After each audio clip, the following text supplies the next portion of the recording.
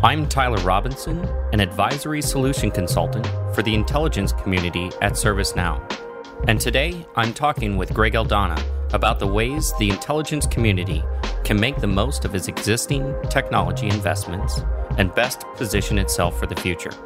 Greg, would you mind introducing yourself and your role here at ServiceNow? Absolutely, and thanks for having me today, Tyler. Pleasure to speak with you. I'm Greg Aldana, and I lead the Creator Workflows Global Solution Consulting team for ServiceNow. That's basically a group of solution consultants that work with customers around the world in helping them digitally transform using low-code application development tools. I've been in the application development industry for over 25 years, and before coming to ServiceNow 6 years ago, Tyler, I spent about 15 years in the U.S. federal government where I led capital investment projects with low-code application development. The most recently was 7 years at the FDIC, where I discovered low-code tools like ServiceNow during the last global financial crisis.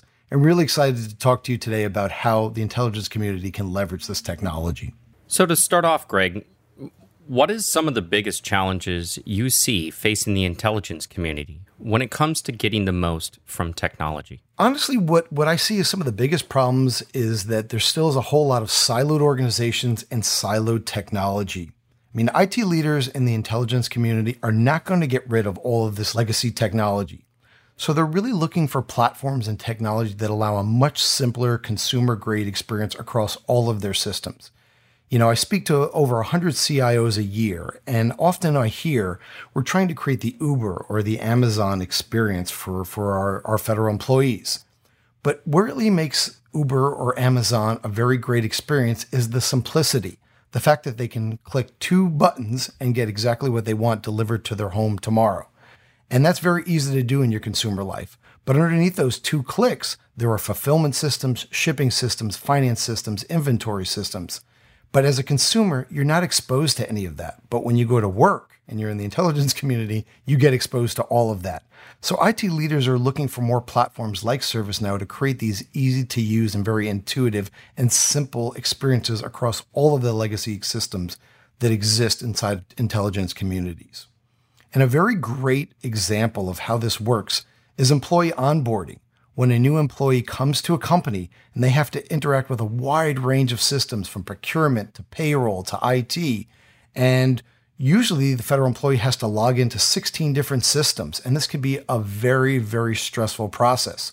When I left the federal government, I was handed 2 pieces of paper with 16 checkboxes, and that was my offboarding process. But when I came to ServiceNow, I used a digital mobile experience where I only had to interact with one single system. And so really that's where we see intelligence community leaders looking to platforms like ServiceNow that are low code, where they can build these type of custom experiences across all of their legacy systems. Well, that really sounds simple enough, though. But why are so many IT leaders who understand the imperative challenged to put all of this into practice? Well, you know, I get asked that question by customers a lot. And to be quite honest, technology is not the sticking point. Changing the way that people work is really the challenge, that organizational change management.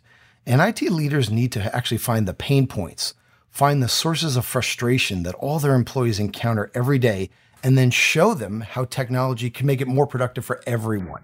You have to sell it. You have to do a little bit of marketing. And you have to show people, if you're going to show them a new way of doing something, you have to show them what's in it for them. I think if we can think back about 10 or 15 years, Tyler, you know, mobile banking, nobody really did mobile banking. And not everyone was about to move all of their banking that they were comfortable with, you know, and going physically into banks and moving into a mobile phone. But you know what? They started to see little commercials and little blips, and they would see features like being able to take a picture of a check in the middle of the night from my house and upload it into my account and not have to go physically wait in line at the bank. It was that one feature alone that sold people on mobile banking. And very often IT leaders inside of federal agencies have to do the same thing. They have to figure out where their employees are suffering pain, and everybody has something painful about their job, and then show them how the new system, how the new technology can help them do that much better. And you need to start doing this communicating way before the new system ever gets rolled out and way before a training class. So, Greg, you bring up the example of the banking app, and that's very apt because it needs to be so secure. And in our world, What do you say to IT leaders who have very justified concerns about security? Well, coming from 7 years at the FDIC and working with bank regulators, I can definitely understand that. But honestly, not changing and staying siloed in legacy technologies is much riskier. Siloed systems and manual processes expose every organization to an unsurmountable amount of risk. And when you start automating and reducing the manual tasks that allow technology to perform, you can streamline and find efficiencies with much greater control, much more better compliance, and you can do a lot more auditing over all of your sensitive data. When you leave that in legacy systems with manual processes, it's actually riskier and harder to do. So I think automation and introducing all of this low-code automation will actually make things less risky and much safer. So we talked about the banking example. Do you have any examples of federal agencies that are currently realizing success with automation through workflows as well? Absolutely. I would probably say one of the largest low-code application development customers of ServiceNow is the U.S. State Department. And that's probably very close to the intelligence community. One of the largest mobile workforces in the world, 257 embassies worldwide, 110,000 State Department employees. And they are using ServiceNow's low-code application development platform for all over the globe and for tens of thousands of employees who need to access data, information, and services. They're using this for translation services. They're using this for courier services. They're using this for any service you could request at an embassy. And so they're actually automating all of these services from a single central portal. The State Department is also using a platform of platforms approach to address all the emerging business needs as new world events creates much larger demands on the State Department.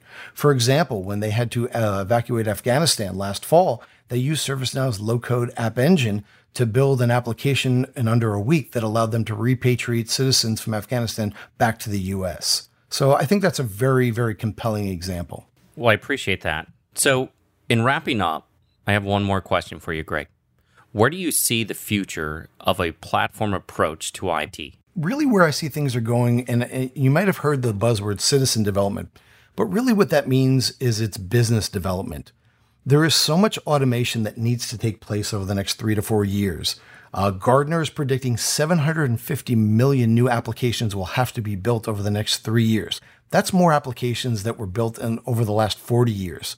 So you're not going to be able to hire your way out of this problem. So we see more and more federal agencies turning to low-code and business-driven development to empower business analysts to actually automate and build their own low-code applications.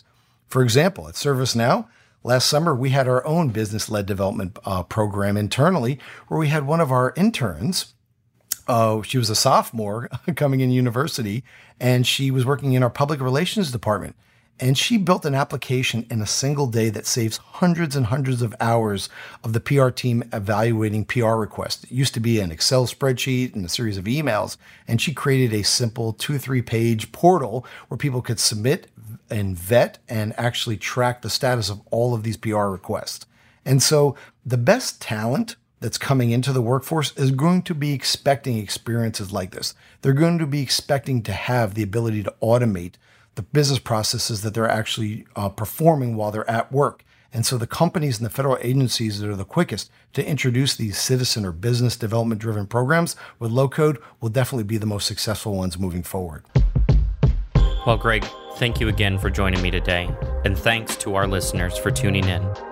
This has been a podcast brought to you by ServiceNow. For more information on making the most of your technology investments, visit your.servicenow.com/IC.